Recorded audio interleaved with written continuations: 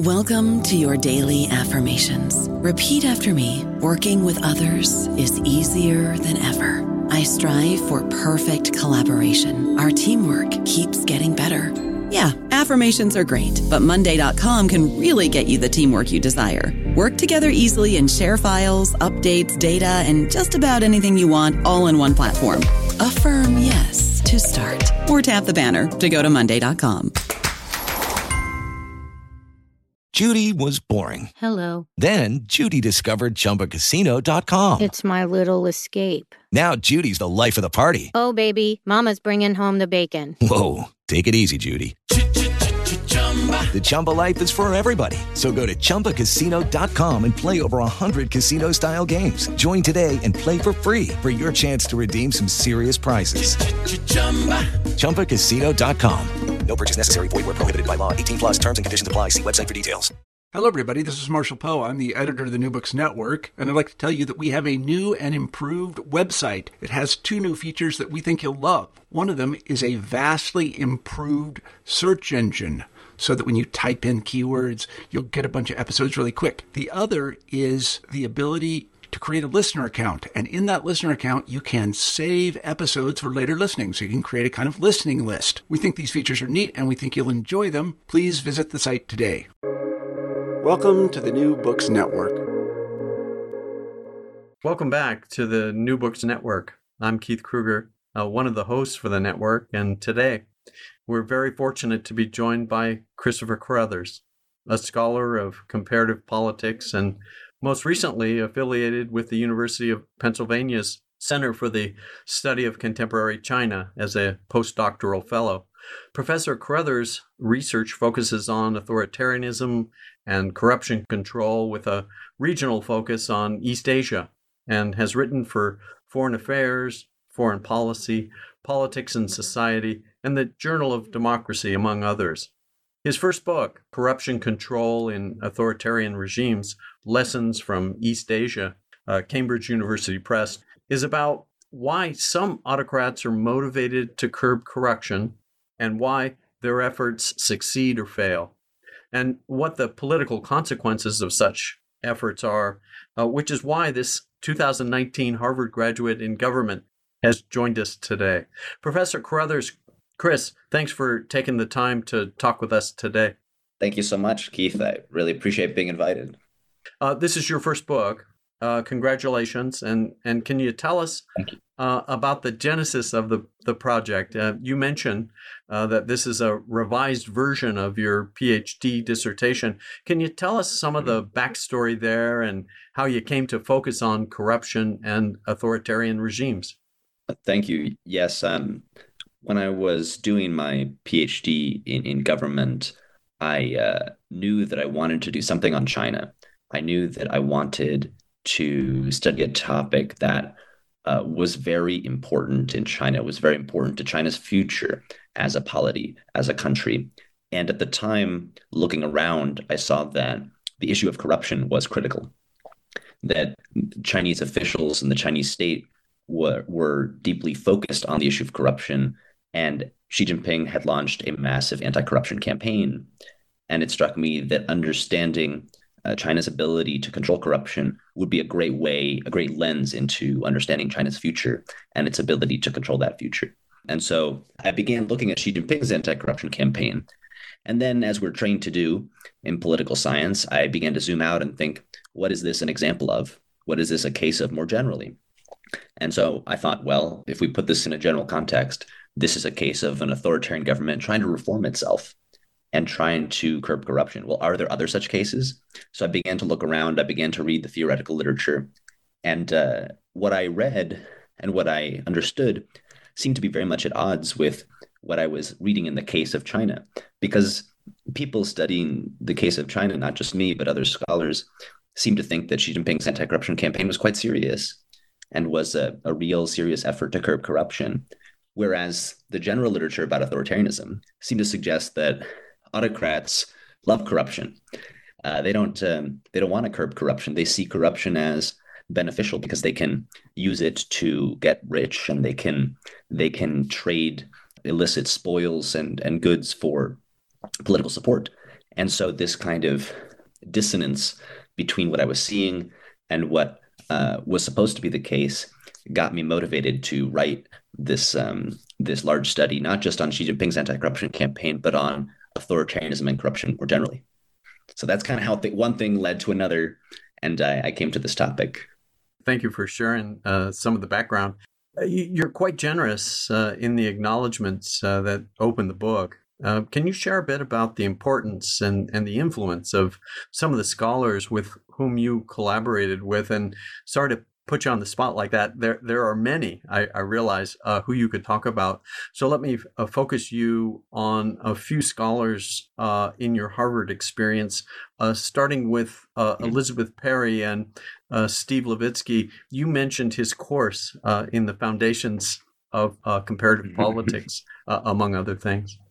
That's right. When I was a freshman at Harvard, I took Steve Levitsky's Foundations of Comparative Politics, and I was just immediately hooked. I was so fascinated by his ability to pull together in a really vivid way different examples and different cases in different countries, and to make sense of them and to say, why is England this way and another country that way? And how did countries that seemed similar at one time head off in different directions? Or why do things come together? And so whereas I'd come into college wanting to major in history, that got me thinking in a more political science vein and in a comparative vein. And so I was really excited by that. But that's, not just something that happened when I was an undergrad. In graduate school, he was a fantastic advisor, and he always pushed me to think big picture. He's not a China expert, but he has very wide-ranging expertise in many different countries. And so I was able to, use him as a sounding board for different ideas about different cases, but also to understand what would make a good comparative study, because he has so much experience there. And at a time when political science is becoming very quantitative, he is still doing very high quality qualitative research. And that was an inspiration to me as well, to see that I could do a case study and I could do things this way and it would still work out for me. So I appreciate that on his end. Elizabeth Perry was my main advisor and was really just such a pleasure to work with at every step. She has incredible, unparalleled knowledge of the Chinese state and Chinese society and how they interact. And in study after study, she's shown her cutting edge thinking about China and where it stands in the world. She definitely helped me shape the project from its initial loose thoughts that I had into a cohesive plan for moving forward, looking at Xi Jinping's anti-corruption campaign, but then putting it in historical context. She has a historical depth that many political scientists don't have. And so that motivated me to think about prior cases within China, prior anti-corruption campaigns, and how I could compare those to Xi Jinping's campaign and get some insight on it, actually. And also use Xi's campaign to look back and see how things have evolved with China's sort of off and on struggle against corruption throughout the Communist Party's long rule in China. So that was tremendously helpful, and she continues to be really supportive of my work. Thanks for sharing that. Your postgraduate tour of duty as a postdoc fellow started at Stanford University's Center on Democracy Development and the Rule of Law, where Francis Fukuyama and Larry Diamond are situated. From there, you moved on to Penn's Center for the Study of Contemporary China. It, too, is a place full of scholars engaging with your interests in comparative politics, like Jacques Delisle and Nason Mahboubi, among others. Can you share a bit about your postdoc days and the interesting people you were so fortunate to interact with? Sure. I was really excited when I was finishing up at Harvard to be accepted as a postdoc fellow at Stanford Center there, the Center for on Democracy Development and the Rule of Law. I was especially excited because it is so comparative. It's not just a China-focused place. It's a place where you can bring in research on all sorts of countries, and there are great scholars doing research on Africa and on the Middle East, and they're thinking big, okay?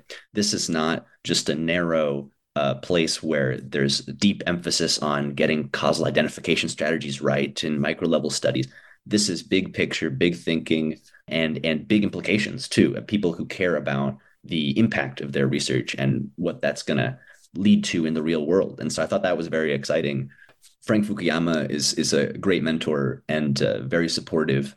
And he immediately grasped the key value of my dissertation, at that point, just a dissertation, and saw that it could really change, hopefully, how people think about authoritarian politics.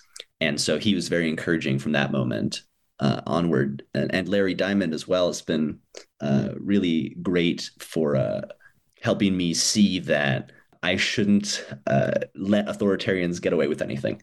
So Larry Diamond's, of course, a huge supporter of democracy. And that comes through every time you talk to him. The man eats democracy for breakfast, lunch, and dinner. And so he poses tough questions. He knows a lot of cases. He knows a lot about the world. And he knows that autocrats often just pretend to do things well. Like they pretend that they're controlling corruption. Or they pretend that they're tough men who are good for their country. But often they're full of crap. And so he pushed me to make my arguments clearer and stronger. And that was really, really great.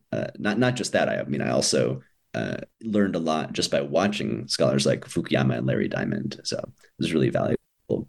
I was really happy after that to go to UPenn.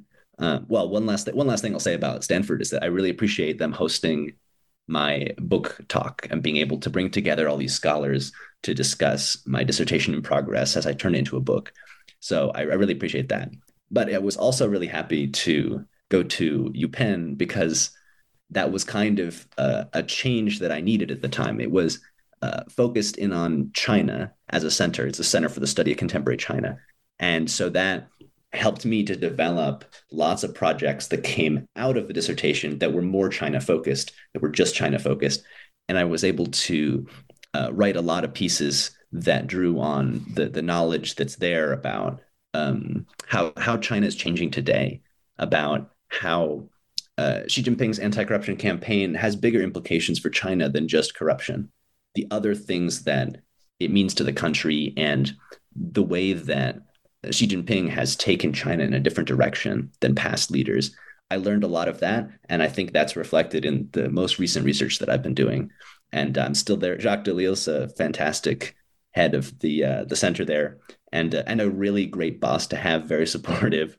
And so I was really happy to be there, and I'm still there. I'm still there for the next few months while I figure out where I'm going next on this academic journey.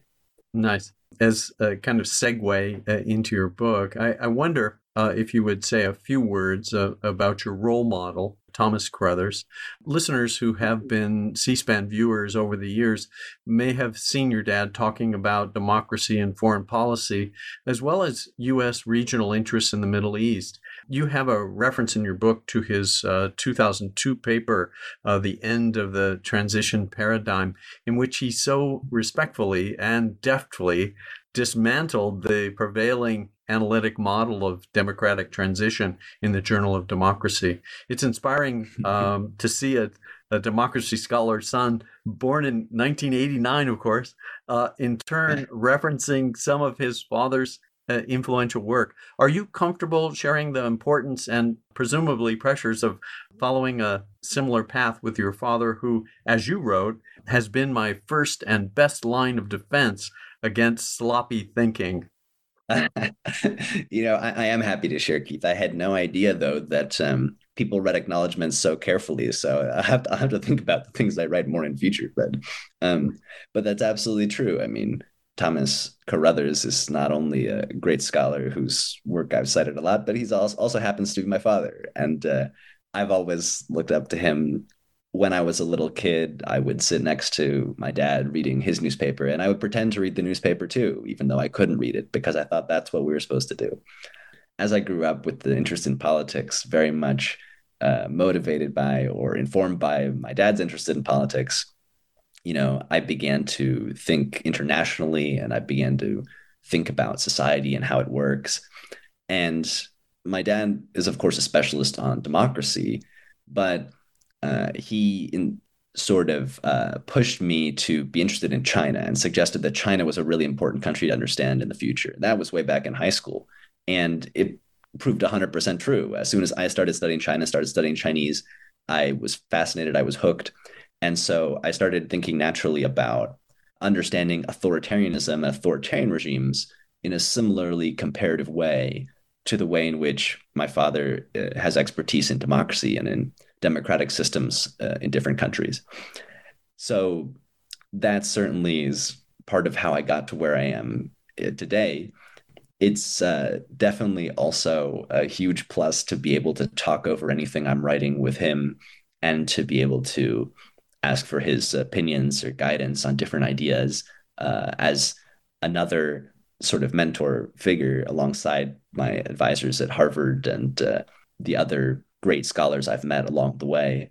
And so, yeah, when you pull those things together, he's more than just a typical dad, and he's more than just a mentor. He's really my role model.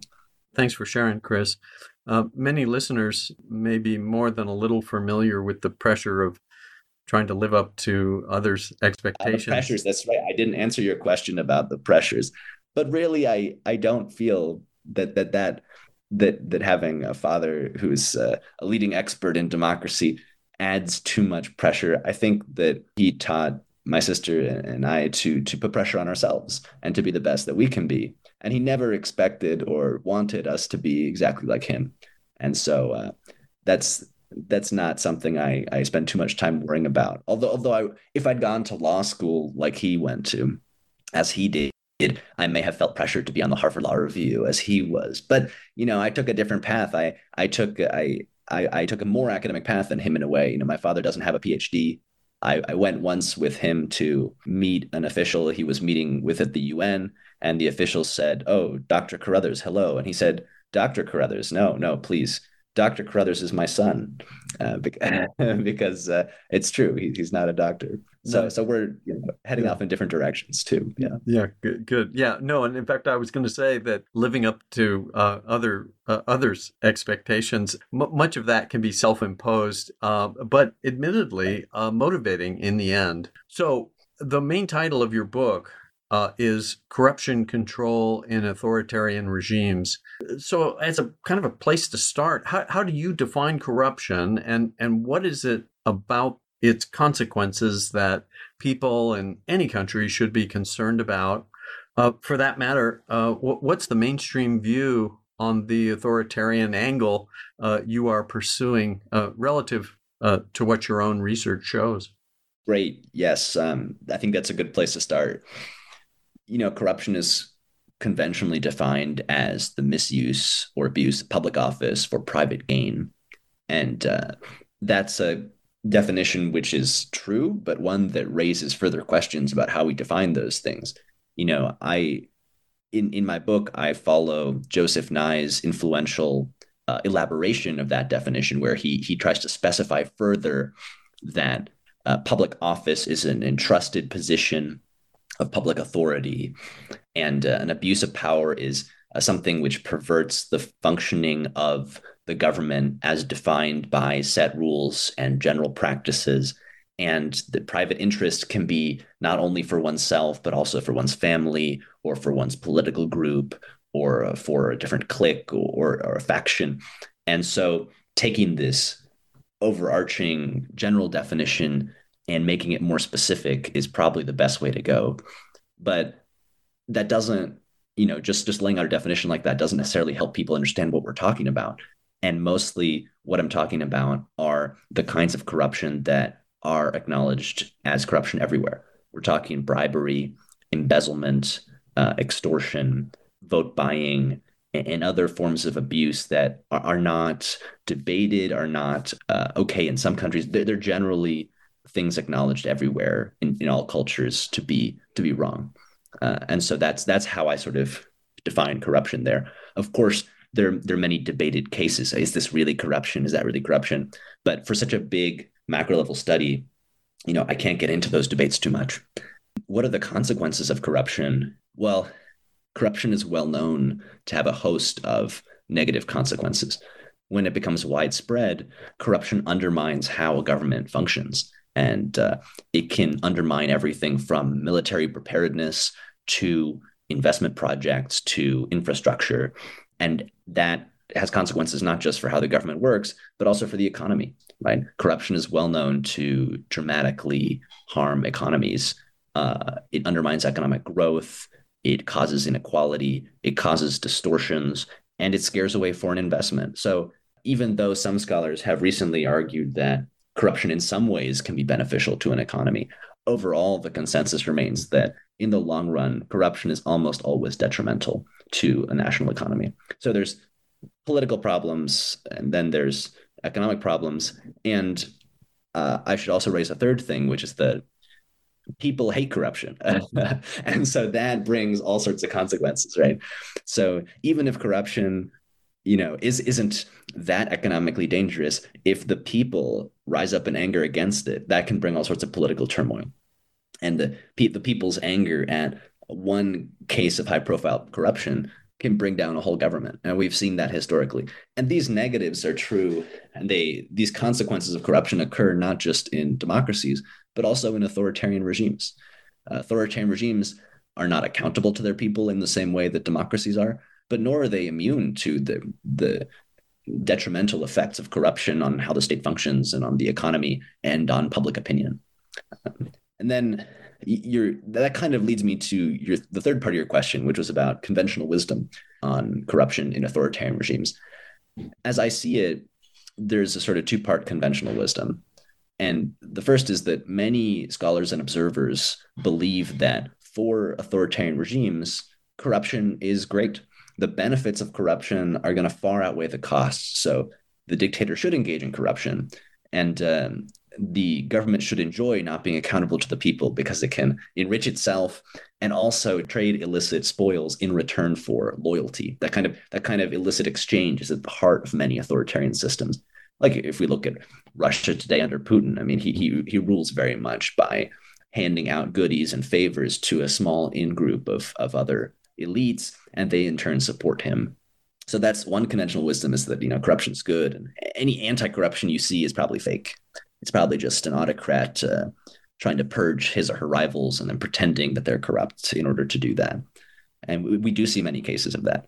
So then the second part of the conventional wisdom is that, well, if you do want to curb corruption, scholars on corruption will tell you that the key thing you need is strong democratic institutions, right? You want checks and balances. You want an independent judiciary. You want constraints on the executive and on power, because that's how you disincentivize wrongdoing. And so that also makes it really unlikely that an authoritarian regime would be able to curb corruption, because autocrats, of course, reject these constraints on power. So the conventional wisdom is that this really shouldn't happen very much, that Xi Jinping's campaign should be kind of fake and superficial, and it shouldn't help China to substantially curb corruption. And so that's the conventional wisdom as I saw it going into this. Can you share some examples of authoritarian anti-corruption campaigns, and where did you focus your efforts in the book? Did you find that anti-corruption efforts by authoritarian regimes are generally successful or not so much? And what are the common features you found based on your study? A great question. Yes, I think corruption control in authoritarian regimes is more common and more often successful than is widely understood.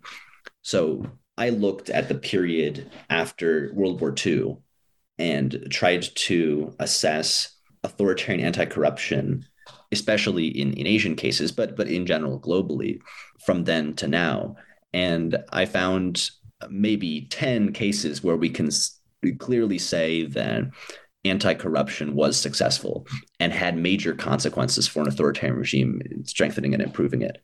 I would argue that Xi Jinping's anti-corruption campaign has been successful. I think that despite some limitations and natural caveats, it has substantially changed the nature of corruption in China, and it has reduced the prevalence or incidence of corruption throughout the state. So that's a really big contemporary case that I would argue for. But I think historically, anti-corruption has often been part of governments trying to develop and trying to achieve national self-strengthening. And autocrats have sometimes done that. So many people think of the case of Lee Kuan Yew in Singapore. And I would agree that Lee Kuan Yew did after coming to power, curbed corruption in the 1960s in Singapore, and did so in a very autocratic way. In fact, Lee Kuan Yew's Singapore is much more authoritarian than today's Singapore, which has mellowed out and become more competitive. A case that almost no one is talking about is that of Taiwan, because when Chiang Kai-shek was defeated in the Chinese Civil War and fled to Taiwan, one of the main reasons he identified for his loss of China was that his regime had become so corrupt. And he knew that, he saw that. And in Taiwan, he led a KMT reconstruction, a reconstruction of the Nationalist Party that involved curbing a lot of the corrupt practices that had previously been so detrimental. And I think that really laid the foundation for rejuvenation and for the strengthening of that regime, and in some ways for the prosperous Taiwan we see today. Even though democratization was, tremendously important in that, there was already a lot of development happening in the authoritarian period.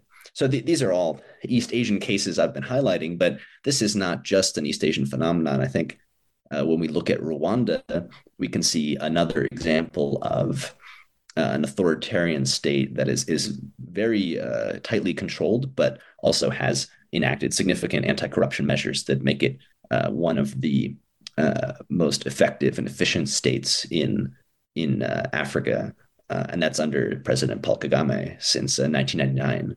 There are other cases. I mean, Fidel Castro's Cuba, Qatar.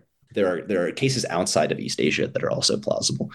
What general lessons or commonalities we can take away from these cases? Well, I would say that many of these cases are countries that had a very strong leader who had sufficient state capacity at his disposal and the motivation to curb corruption. So when there's a strong leader who can push forward with a sort of campaign and can actually get the state to enforce that campaign, then corruption tends to be curbed.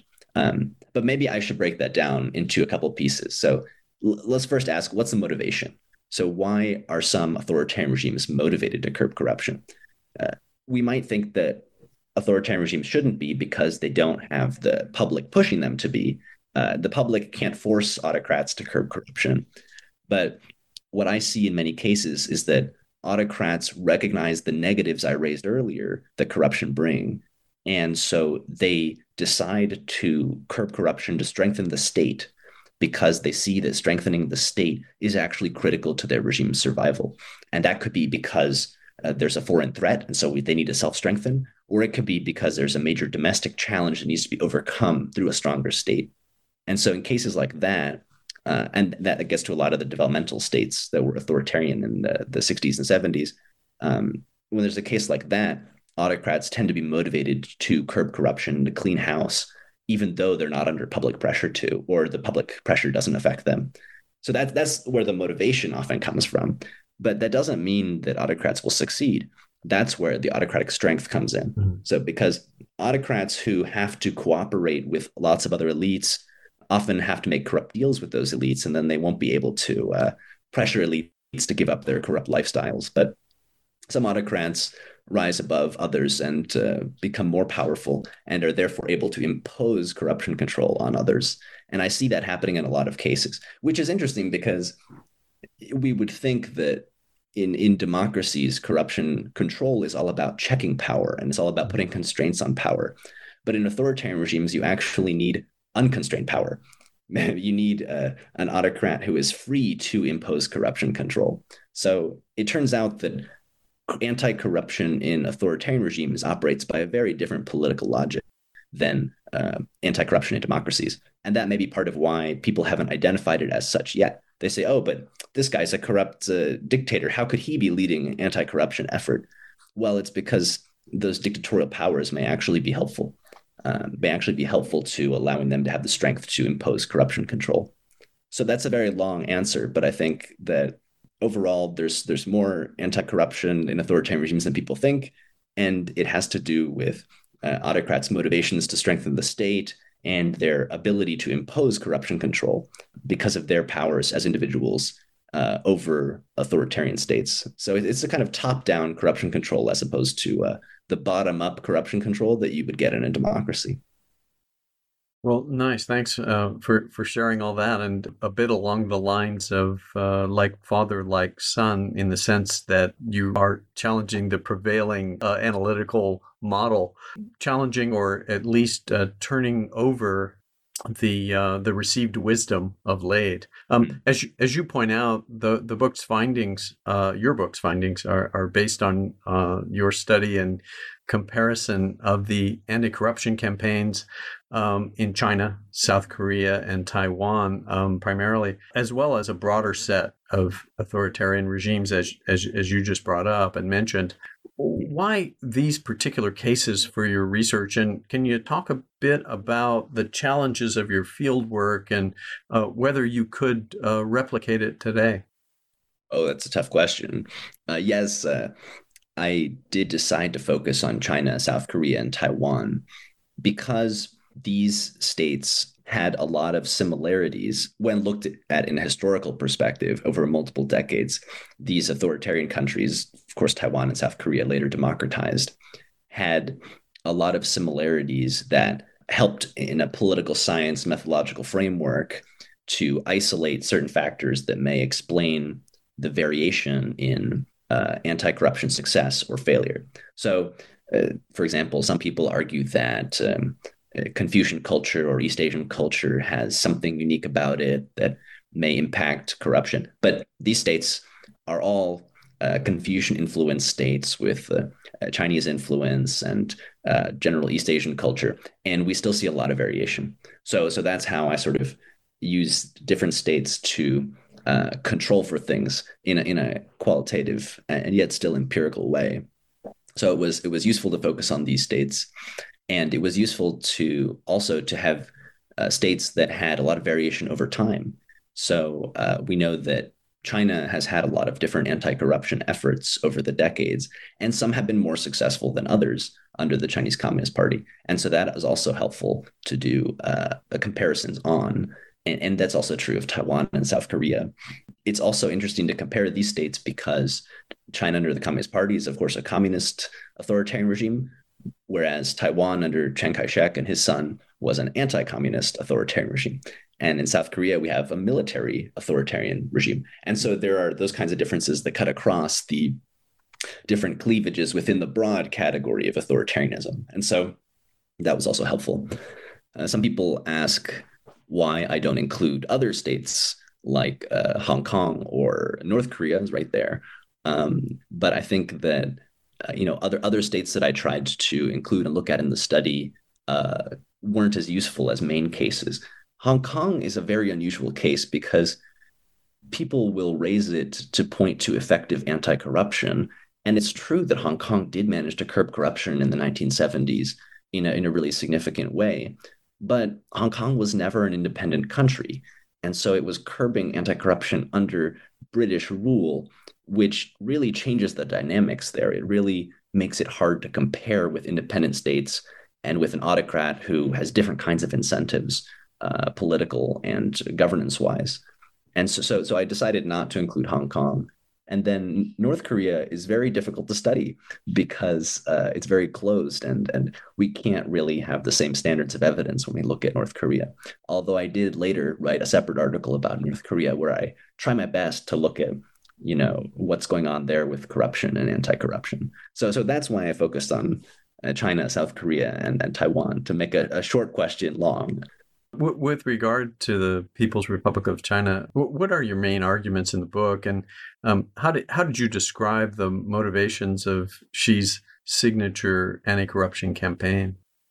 My main arguments are first that Xi's campaign has been successful, which is an argument against some people who write about China and other scholars of corruption and of authoritarianism who would doubt this kind of outcome. But then my second argument is more controversial. It's that Xi has succeeded through a decidedly authoritarian approach.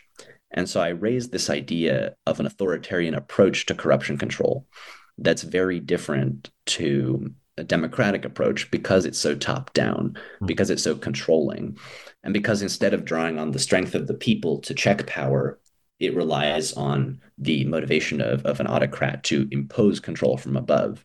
And so that's kind of confusing to some people, because if we assume that corruption control goes with good governance and with democracy, then it's confusing that China has been moving in a more autocratic direction under Xi Jinping, and that at the same time, it may be getting a better handle on corruption.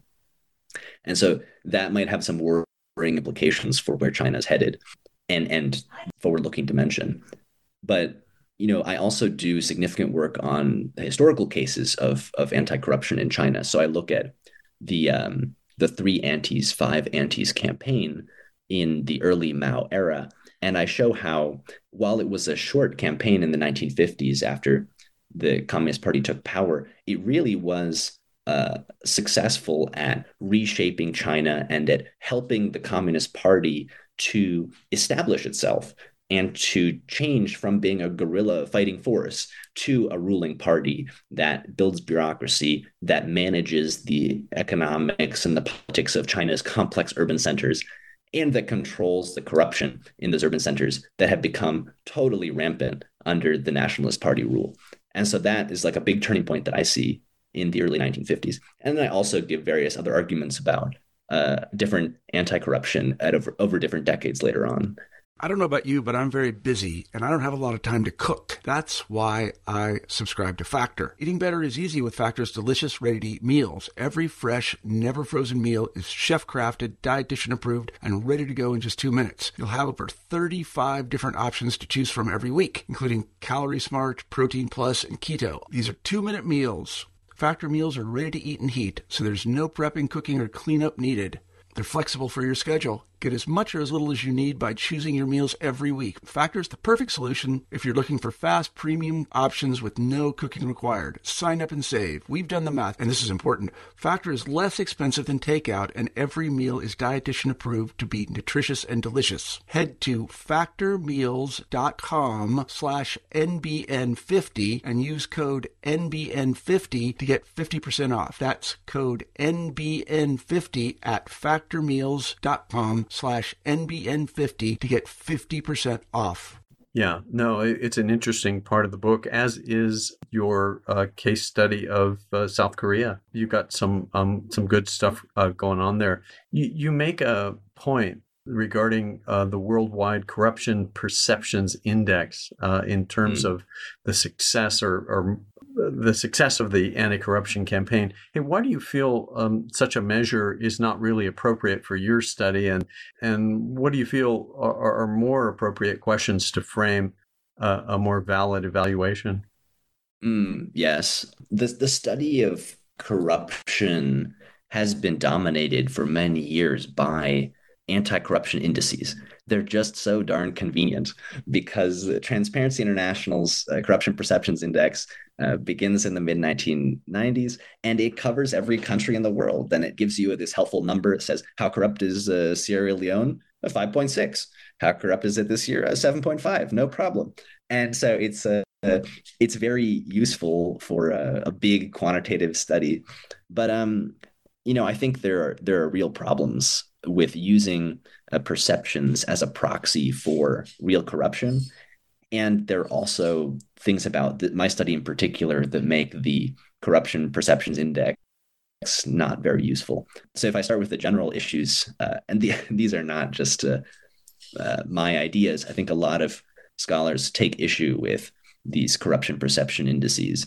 People have shown that there's a great deal of bias in who is interviewed and who is surveyed to sort of pull together these measures, and that really affects how a country is seen.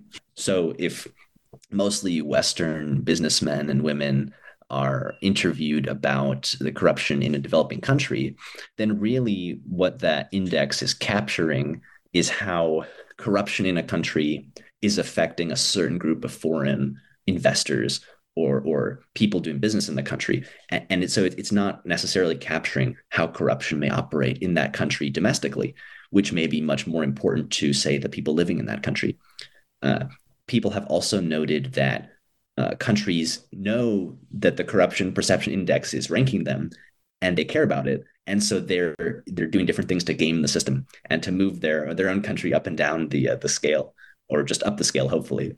And so I think that even some people who were initially involved in creating the corruption perception index have raised doubts about its real usefulness.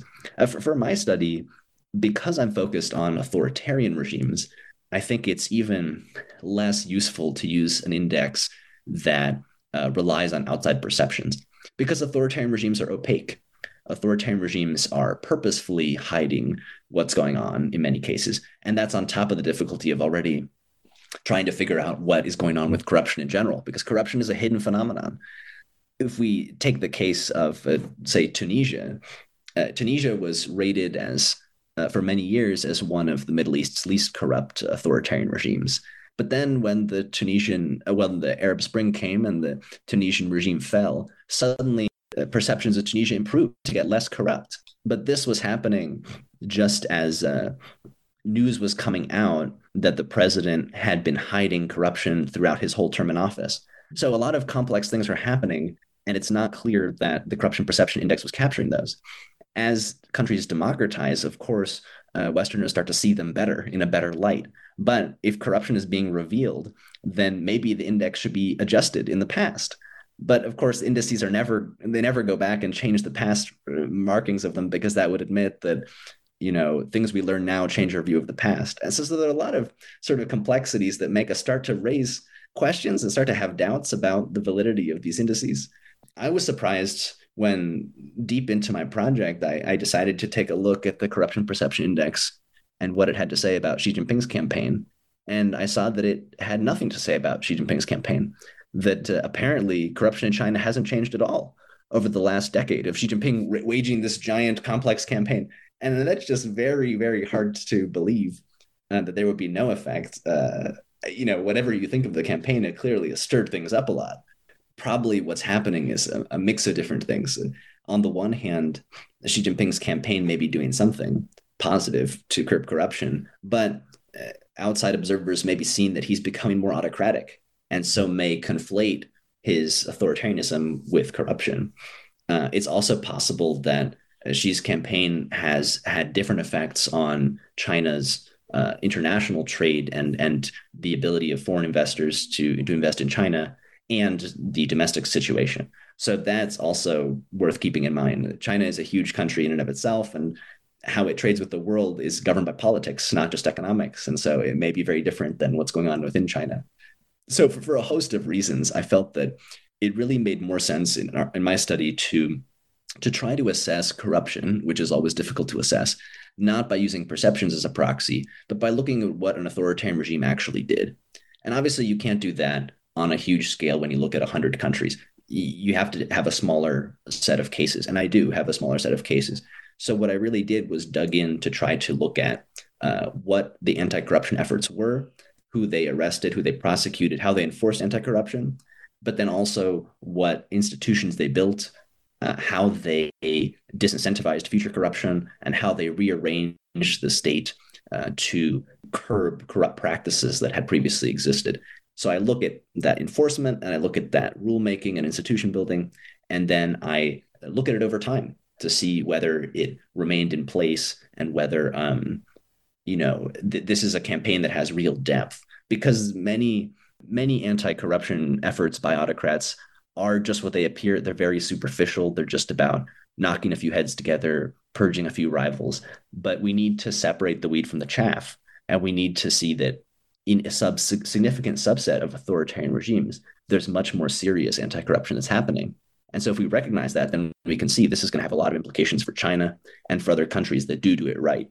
It's clear that some of the initial reactions to different systems of measuring this are pretty much values driven in a way. I suppose that there's a premised issue there. But can you talk a bit about your methodology chapter? For instance, how you developed and implemented your scoring system, thinking here about the rulemaking and enforcement in particular. Yes. Assessing corruption is always a big challenge because corruption is hidden. But I decided that by looking at past studies of corruption control, I could pull together a holistic assessment criteria.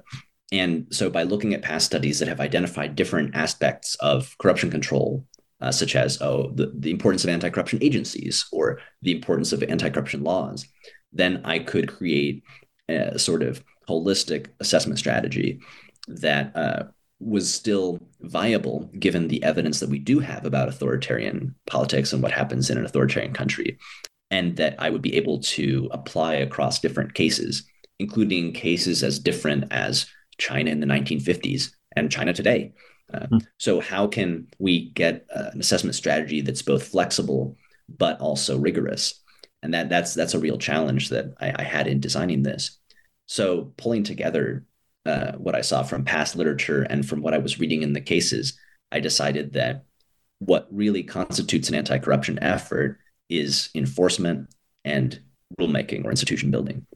And so within each of those categories, I tried to break down the overarching sort of category into different key features of anti-corruption. So within enforcement, we think of investigations and prosecutions against corruption, but I saw that it's important to look at the horizontal scope of those investigations and prosecutions. So how many people across how many different regions, or how many provinces, sort of what level of enforcement is going on across the board. And then it's also important to look vertically. So are there high-level officials being arrested? Or is this just a low-level campaign? Or is it just a high-level campaign? Are there just a few rivals of the autocrat being purged? And that also tells us it's not very serious. So look horizontally, look vertically, and then also look at persistence. So in some cases, an autocrat will arrest suspects of corruption, but then somehow they'll just let them go. After talking a little bit, those people will just be let out. We saw this with Mohammed bin Salman's anti-corruption arrests in Saudi Arabia a few years ago that were very political, very obviously driven by narrow political interests. And sure enough, after arresting these elites supposedly on corruption charges, most of them were just let go. Now, Xi Jinping's campaign has a different dynamic. There, the conviction rate is very, very high. It's close to 99%, over 99% for most cases. So this is not a case of backtracking. So looking at the horizontal scope and the vertical reach and the persistence helped me pull together a holistic view of enforcement that could still be compared to enforcement in a very different situation. So that's something you can look at and assess holistically China in China in 2022 or in China in 1952. In terms of rulemaking or institution building, I looked at different studies of anti-corruption, including in democracies. And what I pulled together was a sort of multi-part index there as well that looked at different features, including whether the campaign against corruption involved strengthening the anti-corruption apparatus, so whether there are more personnel, more enforcement, and then whether it strengthened the direct anti-corruption laws or rules of the country, whether those remained in force, and then whether it was able to change practices by the government or the ruling party that were causing corruption in the past. So sort of bureaucratic administrative changes. And then I also highlighted that, often elites live in their own worlds and sort of high-ranking officials have different rules that govern them. And so I posited that a really successful anti-corruption effort would change the rules not just for ordinary officials and bureaucrats and people working in the government, but also for elites. And so looking at these different factors, I pulled together this kind of holistic way of assessing an anti-corruption effort that I applied to different cases throughout my study, finding some autocrats to be successful and others to be unsuccessful at curbing corruption, and then looking at the political and economic consequences of that, which were often quite large. Nice. And I think you lay that out nicely in chapter 2, where you talk about the theory first, and then you work your way into the methodology there. You've probably already touched a bit on this already, but can you explain a little more about some of the successful methods at work in China's authoritarian approach? Yes, I did posit that authoritarian corruption control uses different methods. It uses top-down and centralized methods that are at odds with what we typically think of as democratic best practices, which involve constraining power and checking discretion. I think that if we take Xi Jinping's campaign as an example, there are really three parts of a three parts of a successful method for curbing corruption in an authoritarian way. And the first that I see across many cases is power centralization. So in the case of Xi Jinping's anti-corruption campaign, power was centralized in his hands. So the campaign is all about his instructions and his vision for curbing corruption, and is prosecuted. The campaign is prosecuted by institutions that are directly loyal to him. And so that's directly opposite of the kinds of checks and balances we might expect to see that would be good for curbing corruption. So the top-down control that I see flows naturally from the centralization of power. It's the exertion of power downward and the non-acceptance of checks from below. So that means not letting the public have their say about anti-corruption. We see that throughout Xi's campaign. And it means not letting local officials get in the way of anti-corruption. A big problem of anti-corruption is that local officials will hide their own corruption, or they'll hide the corruption of their subordinates so they don't look bad.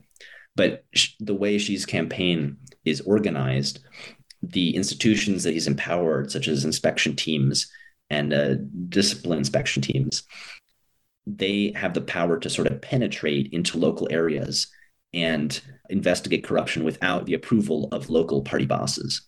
And that's very much on purpose, because that prevents bureaucratic foot dragging and it prevents local protectionism. The very negative side of this is that it also prevents the public from speaking up and saying that they want anti-corruption to be done in a particular way. And there certainly are those voices in China. It's just that the Xi administration doesn't want to hear them, or it only wants to hear them in very narrow ways.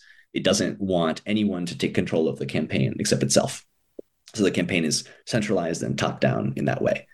The third feature that I see in Xi's campaign and also in many others prosecuted successfully by autocrats is the use of censorship and propaganda. And those sound like things that happen all the time in autocracies, but they really are important to anti-corruption campaigns because they help to shape the narrative.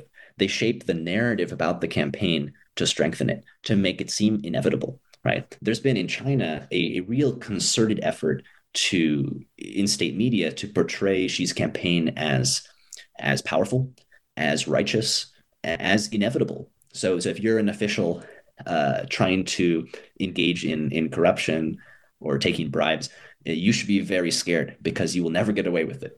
That's the message. And that message is done through the censoring of some voices and the promotion of others. And it's also done through the production of anti-corruption television, through some popular shows like In the Name of the People that sort of dramatize the anti-corruption campaign and show that it's working.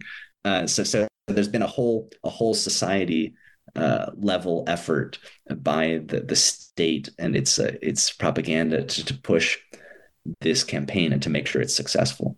So with this kind of overall top-down approach, the Xi administration has been successful in curbing corruption. But I want to just caveat this and say that this in no way is an argument by me that authoritarian regimes do things better.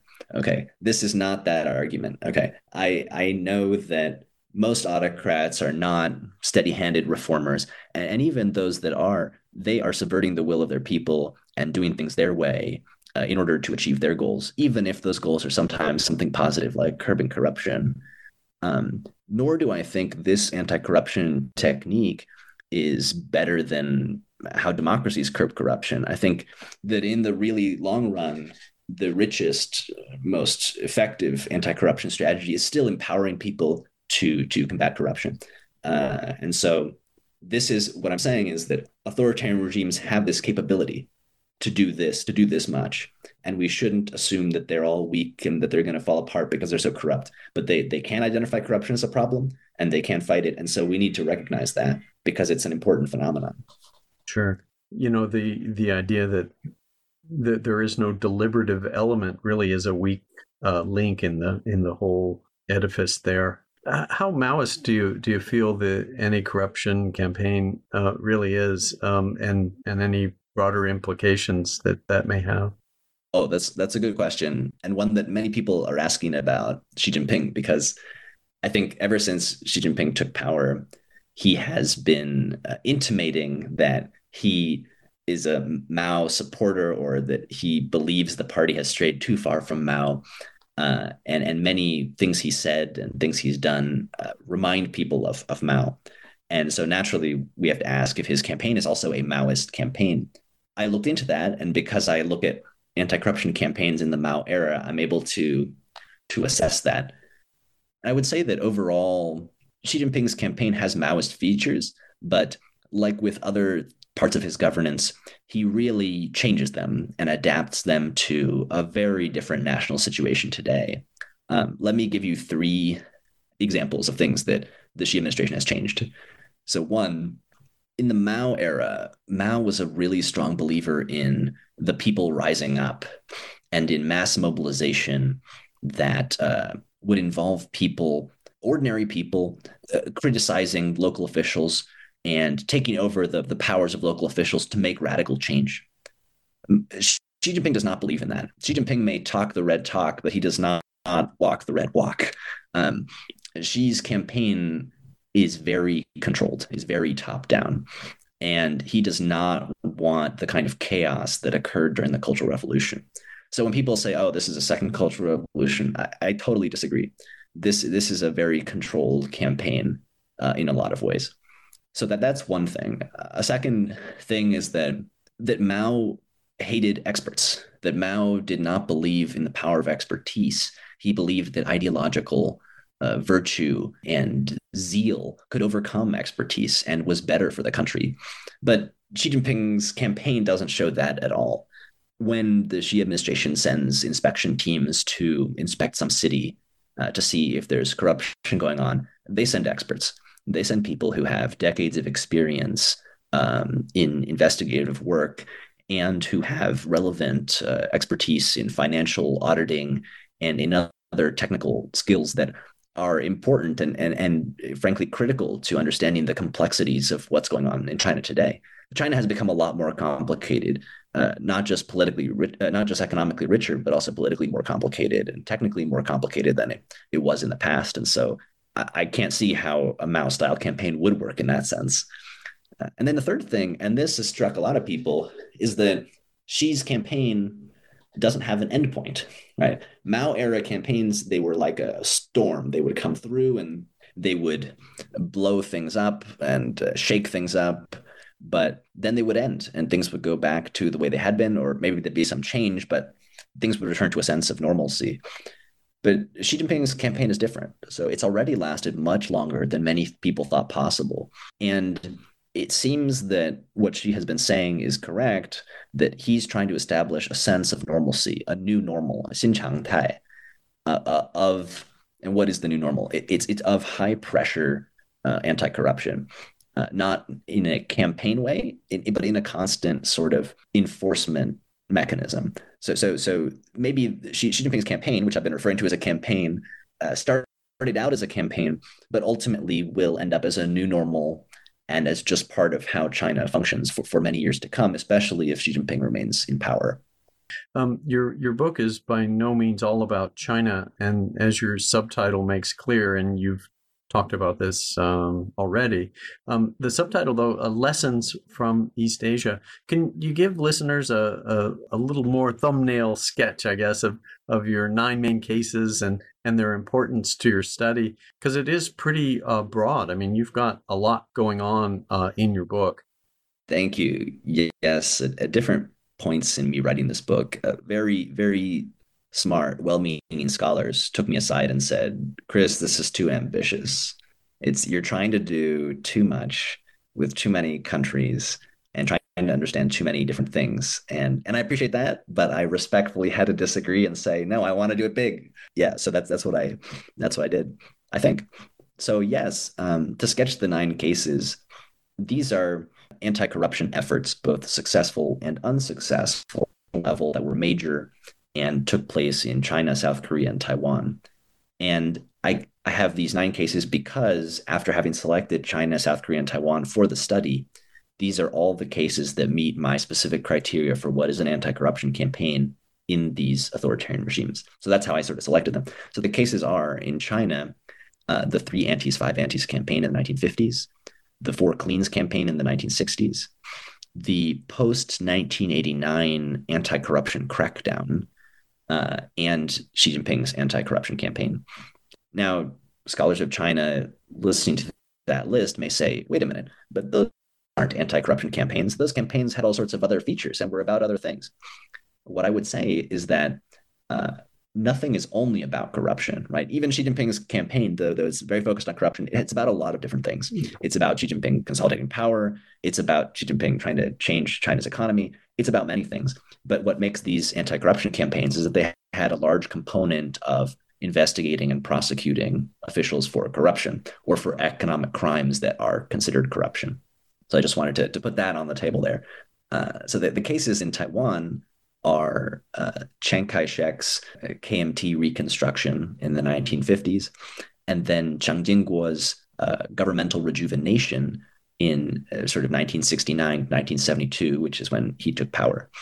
And those two are both very successful anti-corruption efforts that built one on the other, that left Taiwan in a very positive place before it transitioned to democracy economically, if not politically.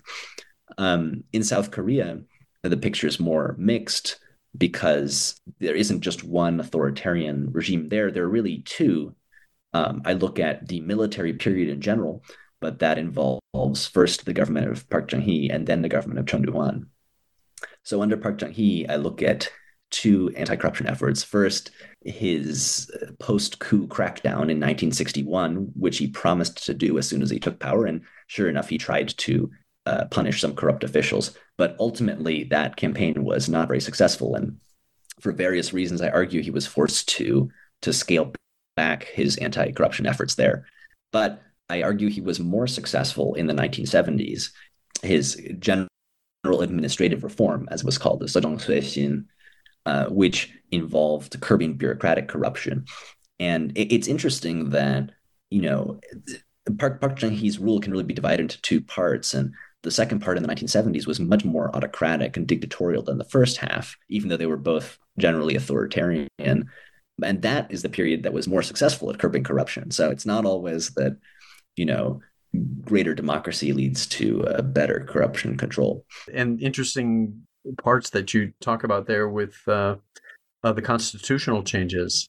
The Yushin Constitution in 1972 marks a big turning point in the regime. It really takes South Korea from what is known as a competitive authoritarian regime to what's known as a fully authoritarian regime. So it's a regime without any quasi-democratic characteristics. It's really 0% democracy. This is what really was happening there. And then after Park is assassinated in 1971, eventually Chun Doo-hwan takes power. Chun Doo-hwan is also a military man, but he runs a very different kind of regime, and it's much, much more corrupt than Park's developmental state.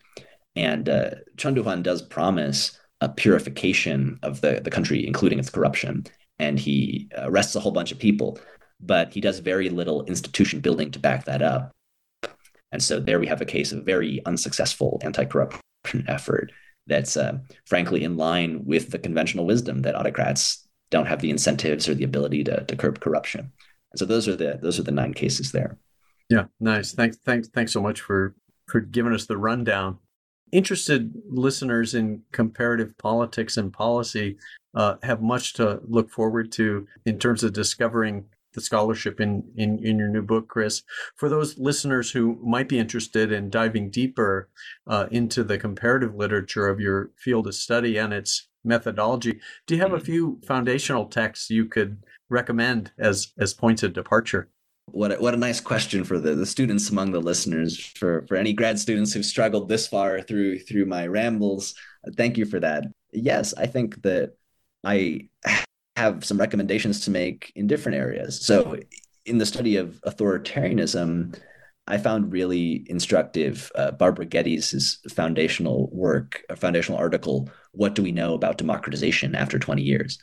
So that's an article that came out more than 20 years ago now, but it really set the stage for all sorts of useful investigations of comparative political systems and what is democracy, what is authoritarianism, how are different authoritarian regimes different, and then what are the consequences of that. So for my study, it really raises the question, what are the differences then between an authoritarian regime that curbs corruption and one that doesn't?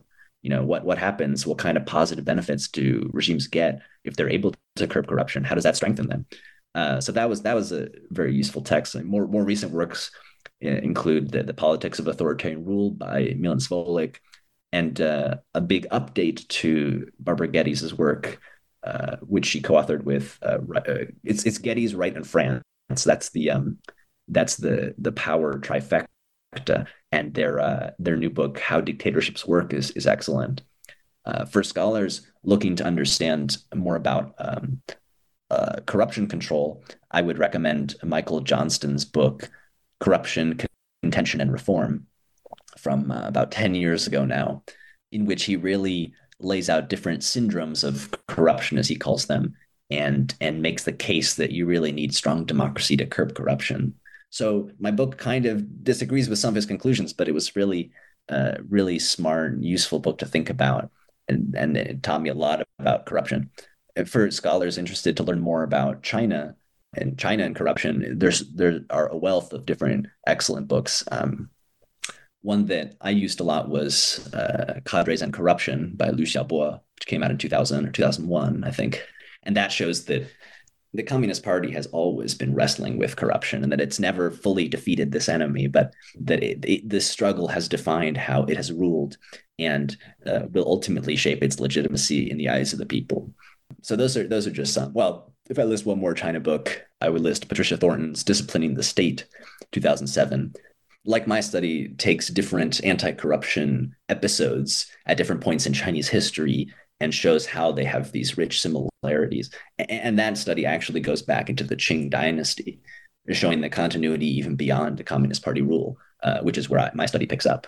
Thanks for sharing all that. You had mentioned earlier about qualitative and quantitative. How do you approach that these days? As you said, back in the 70s, we took kind of a quantitative turn, similar to what economics had done previously. Yes, I do mostly qualitative work, and that is against the grain of where things are going. I think in my cohort at Harvard of 24 students, besides the political theorists, besides people studying Kant and Weber, I was the only one who wrote a dissertation that was fully qualitative. And that was daring, perhaps bordering on madness in terms of job prospects. But I found it very meaningful, and my committee was very supportive because Elizabeth Perry, Steve Levitsky, Grzegorz Eckert, they all do a lot of qualitative work, and they're from the old school. I think the best qualitative and quantitative work support each other. I think that qualitative work helps inform quantitative work by generating new ideas and by sort of revealing the richness of a particular case or a particular set of cases that can inform broader quantitative studies, and by digging in more deeply to a causal process rather than validating it by bringing more evidence from a thinner but much broader range of cases. So I think that qualitative analysis has a lot to offer to quantitative analysis, as well as, of course, the other way around. And so I hope that the field can continue to develop in a positive direction that is methodologically agnostic, or not really agnostic. It's just inclusive. It's methodologically inclusive, because the sort of big data chauvinism is ultimately self-defeating and will simply lead to our field being taken over by economics or even by physics, and doesn't teach us everything we need to know about politics, I think. Well, let me ask you, you got a couple more months at UPenn, and then figure out what you're going to do. I'll have to see. Yeah, that's right. I'm doing a lot of interviews these days, different universities and some non-academic jobs, trying to see where I might fit in to keep doing that really interesting research I like to do about China and about Asia. And right now, what I'm working on, having now finished the book, is a study of Chinese anti-Americanism. So I'm working with a co-author on an investigation of how Chinese media portrays the United States and what that tells us about what Chinese people are thinking and learning about the United States, and also how the Chinese government seeks to legitimize itself through comparisons. So how does it use comparisons such as, look, the US is bad at handling COVID and we're good at handling COVID, or something like that, to sort of strengthen its rule and its persuasive hold over people. So I hope that project can really have some legs. Wow, that sounds interesting, and I can imagine all the value overlays that you'll have to deal with there. Well, Professor Carothers, Chris, thank you again for taking the time to talk with us about your new book, just out from Cambridge University Press, Corruption Control in Authoritarian Regimes, Lessons from East Asia. Thank you so much. It's been a pleasure being here. Thanks again, Chris. Hope to talk to you again and look forward to your next work. Okay, great. Thank you, Keith.